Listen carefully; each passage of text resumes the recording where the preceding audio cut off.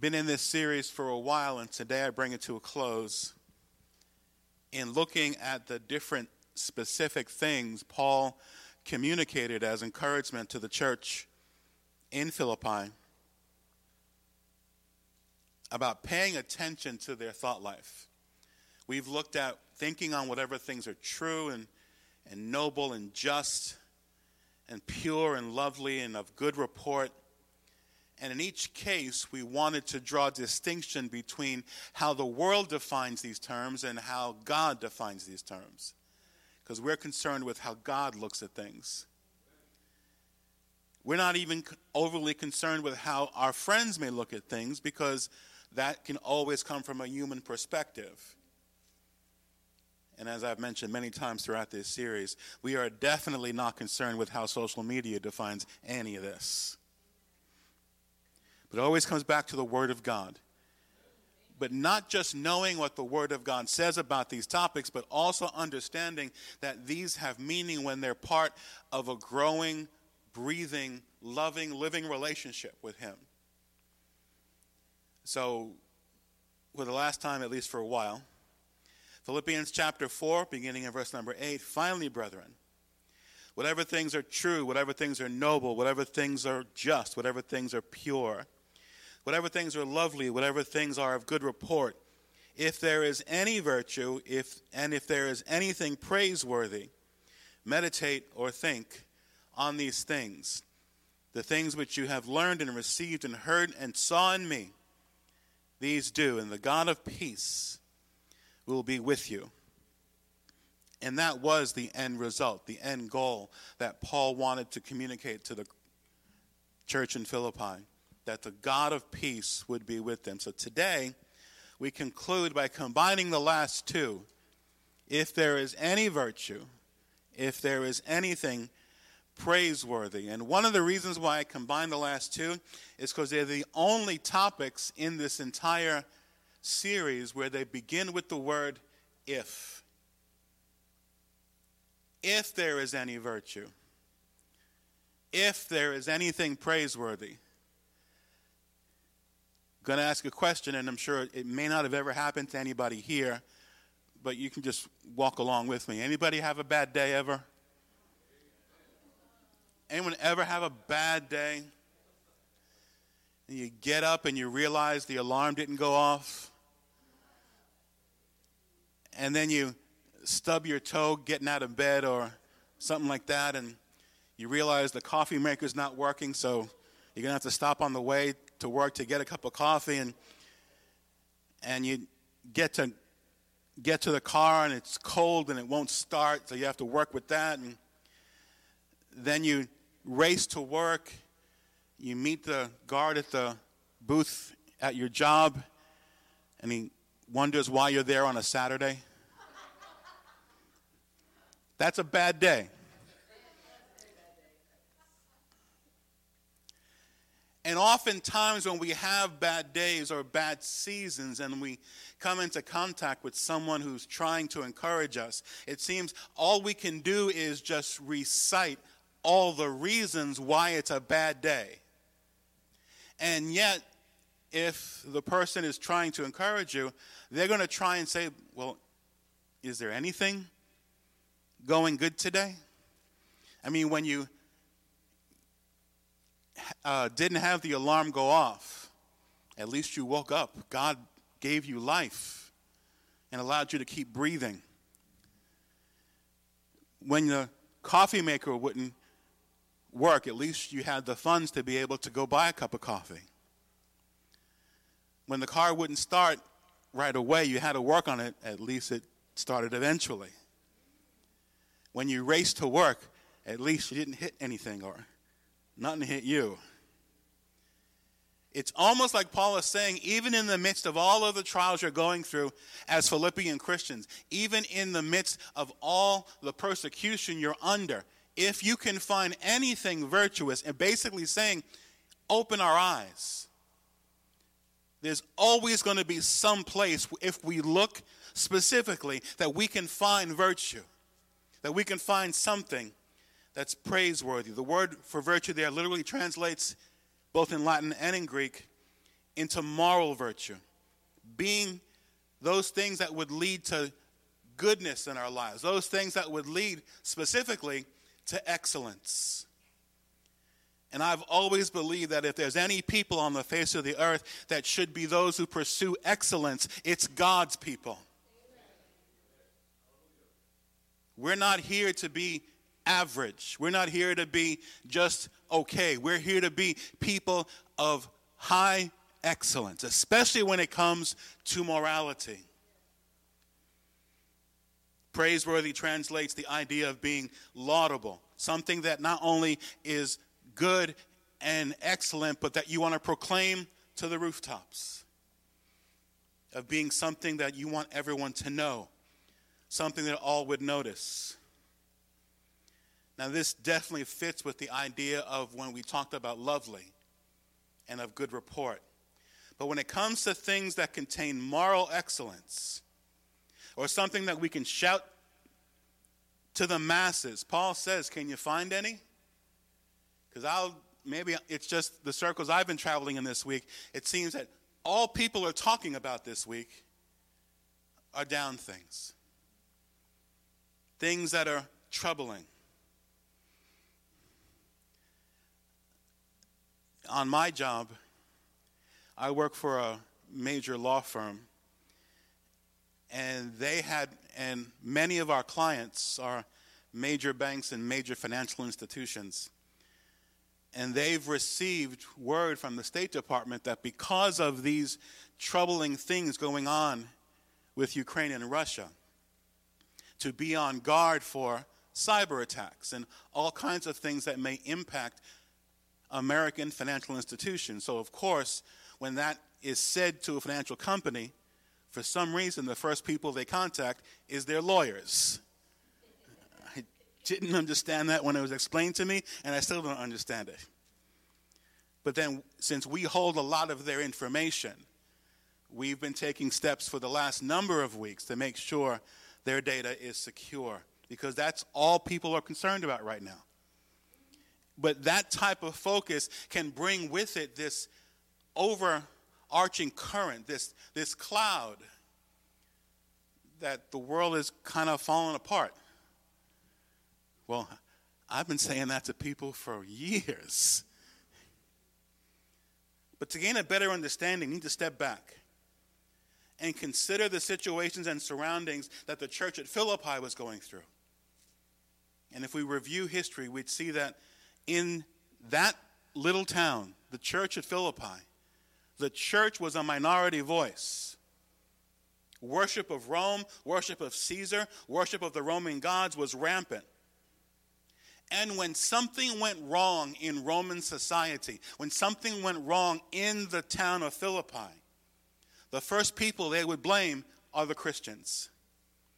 The gods must be upset because we weren't bowing down. The Christians weren't bowing down to the various gods that they had. They weren't worshiping Caesar. They weren't embracing the common mindsets.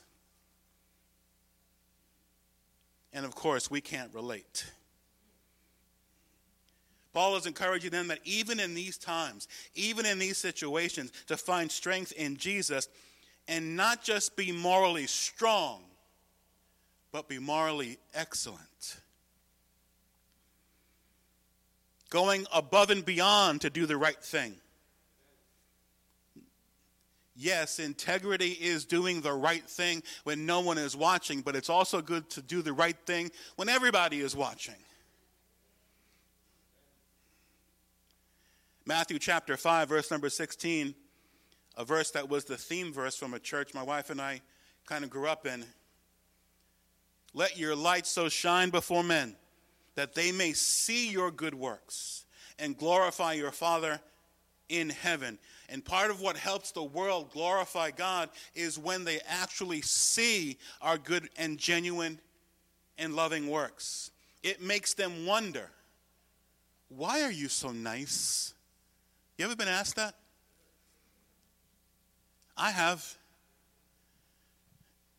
We've been, over the 9 years I've been with this law firm, there have been times when they would talk about having to deal with a situation or call a vendor and kind of read them the riot act because of something that wasn't going well. And I said, I will take care of it. And I've had a manager tell me, are you sure? Are you okay with taking care of it? And I go, yeah, it's bothering me too. And they'll say, are you sure? You go, why do you keep asking me that? And they'll say, Hiram, because you're just too nice. And for some reason, there's this natural reaction. I went, sorry. I'm so sorry for being so nice. Yeah, but I'm really not. But it makes people wonder, in the midst of all that's going on, why are you so nice? In the midst of all that's going on, why are you giving so much and being such a giving person? In the midst of all that's going on and the way that most people treat one another, why are you not upset at the way others are talking to you? In essence, it makes them wonder, how in the world can you be so happy? Well, I got Jesus, and that's one big reason. And he's living in me. Now, am I happy about the situations around me? No. But he brings a joy that shines through all that I'm going through. So our goal of demonstrating moral excellence should not be so that it leads to some type of stress or legalism. This pursuit is not so that we can take pride in just how amazing we all are, even though you are all amazing. But we want to take care of others excellently. We want to care about other people excellently. We want to give of ourselves, but not piecemeal, excellently. We want to treat others with excellence. And yes, we'll be seen by others, but that's not why we do it. Roman society was such that you did things simply to be seen and because you were concerned with what other people thought. In God's kingdom, all that matters is what God thinks. It doesn't matter what other people think. It doesn't matter what the world thinks. It doesn't matter what my family thinks. It doesn't even matter ultimately what the church thinks. What does God think? And we hope that what God thinks and the church thinks are in line. But that's why we pray for the church, because often, especially in our country, the church can drift away from what God wants. But we're concerned about what God thinks. Now, we should never be so arrogant to place our thinking on the same level of what God is thinking, what God has proclaimed. I'll remember very distinctly back in the end of 2003, around Christmas time, when I was gathering at my dad's house with my family, but my brother hadn't made it out for Christmas. And then we called him and found out that he was ill. Sounded like he had a cold. I remember him commenting he had just finished about a gallon of orange juice to try to combat whatever he was feeling. And we told him we'd see him either at New Year's or around sometime after the New Year. And then got a call soon after that he was in the hospital. And they had diagnosed him with meningitis. So I went to go see him. And he looked okay. And the doctor said, we believe we caught it. And everything's going to be good. I spoke to him. I spoke to his roommate.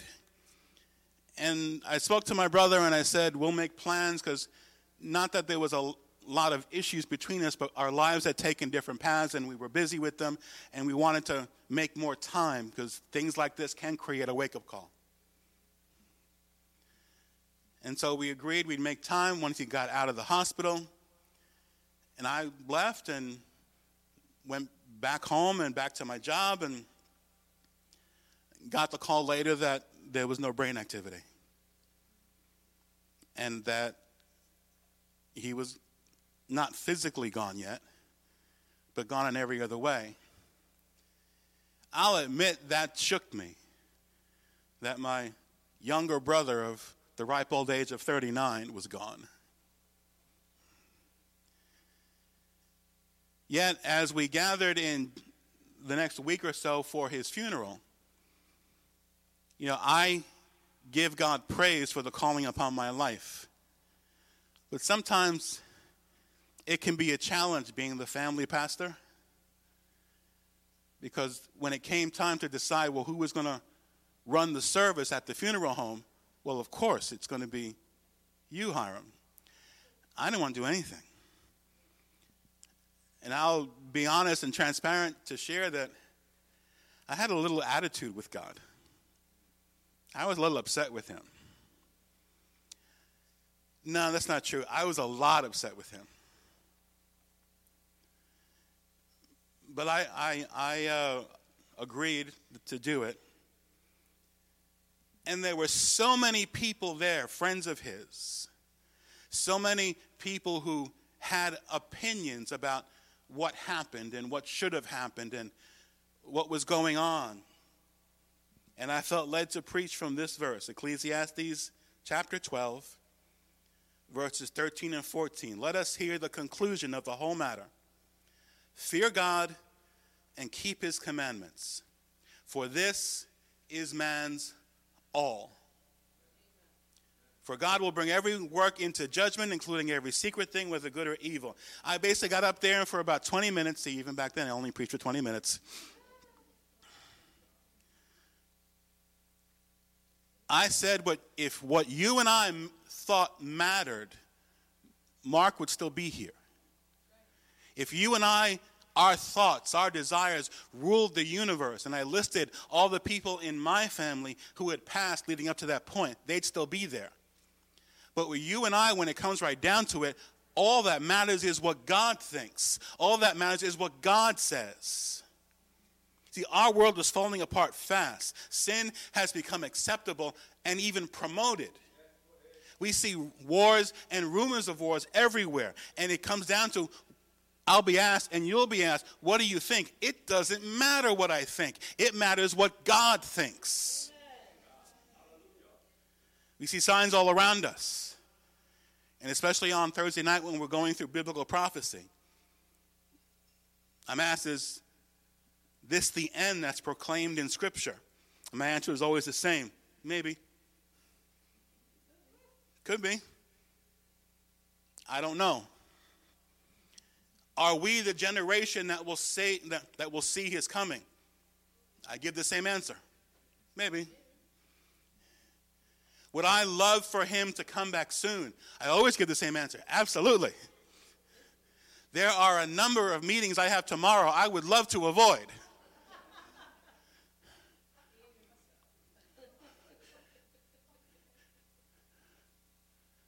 But I find nowhere in Scripture that tells me I should try and figure out when he's coming. And Solomon gives us this wisdom here in Ecclesiastes that my mindset shouldn't be so focused on when he's coming. It should be focused on fear God and keep his commandments, because this is man's all. Not his part, not his majority. This is everything. Worship and be in awe of God, and oh yeah, do what you're told. Keep his commandments. Whether he comes back tomorrow or he comes back in 100 years, fear God and keep his commandments. Micah chapter 6, verse number 8, a verse I know we all know. He has shown you, O man, what is good. And what does the Lord require of you? Not just what the Lord asks of you.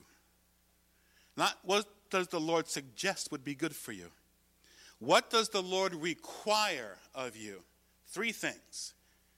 Do justly, love mercy, and walk humbly before your God. I used to think the problem that most people have is with the second one. Clearly, in our day and age, it's the third one. People don't walk humbly before anybody. And the prophet Micah lived and prophesied around 700 BC, which means this advice was given first almost 2,700 years ago. And you know what? It's not current, it's not hip, it's not cool, it's good today as it was back in 700 BC. Do what is just and what is right, no matter what. But doing what is right won't benefit me. It will before God. He will bless those who do right. Love mercy. Now the thing is here, we all love mercy when the mercy is on us. We need to love mercy when the mercy is on someone we don't think deserves mercy. Oh, I could preach for a while on just that one by itself. Love mercy. And walk humbly before our God, which means we always remember who is God and who isn't. I am not God. You are not God. Our government is not God. The president of Russia is not God. The president of Ukraine is not God. Nobody on this planet is God. There is but one, and we call him Jesus. Yet something strikes me about this last exhortation. If there is anything praiseworthy. You may have noticed you don't have to tell someone who is happy, be happy. You don't have to normally tell someone who is cheerful, cheer up. You encourage someone to be good when they're not being good. You encourage someone to do the right thing when they seem to be doing the wrong thing. You encourage someone to be merciful when they're being cruel and unmerciful. You encourage someone to focus on what is worthy of praise when it seems all they're focusing on is the pain and despair that's around them. Church, we are all going through situations that are not worthy of praise, but we serve a God who is always worthy of praise. We serve a God who is always worthy of glory and honor. Even when the world around us is a mess. Most of you know the story behind the great hymn of the church, "It Is Well With My Soul." How Horatio Spafford lost everything. Business, money, prestige, and 4 daughters, all in once. And in the midst of pain, in the midst of great loss, and in the midst of great sorrow, he writes, "When peace like a river attendeth my way, when sorrows like sea billows roll, whatever my lot, thou hast taught me to say, it is well. It is well with my soul." It may not be well with my head. It may not even be well with my heart. But that deep inner place that Jesus talks to and communicates with through the Holy Spirit, it is well with my soul. We need to pray for Ukraine. Because what's going on there right now is messed up. We need to pray for our country. Because daily what goes on is messed up. We need to pray for our families. Because in many of our families what goes on is messed up. But when I look all around me, I see reasons to give God praise. I see reasons to give God glory. If there is anything praiseworthy, I've got plenty of things that are praiseworthy if I will look at them. Because we're so connected today, these events just seem to impact us in more ways than they used to. Things seem so unstable. Financial issues arise. We're told over and over again every day about the financial impact of what's going on between Ukraine and Russia and what will happen here. And then we see it in various ways, particularly at the gas pump.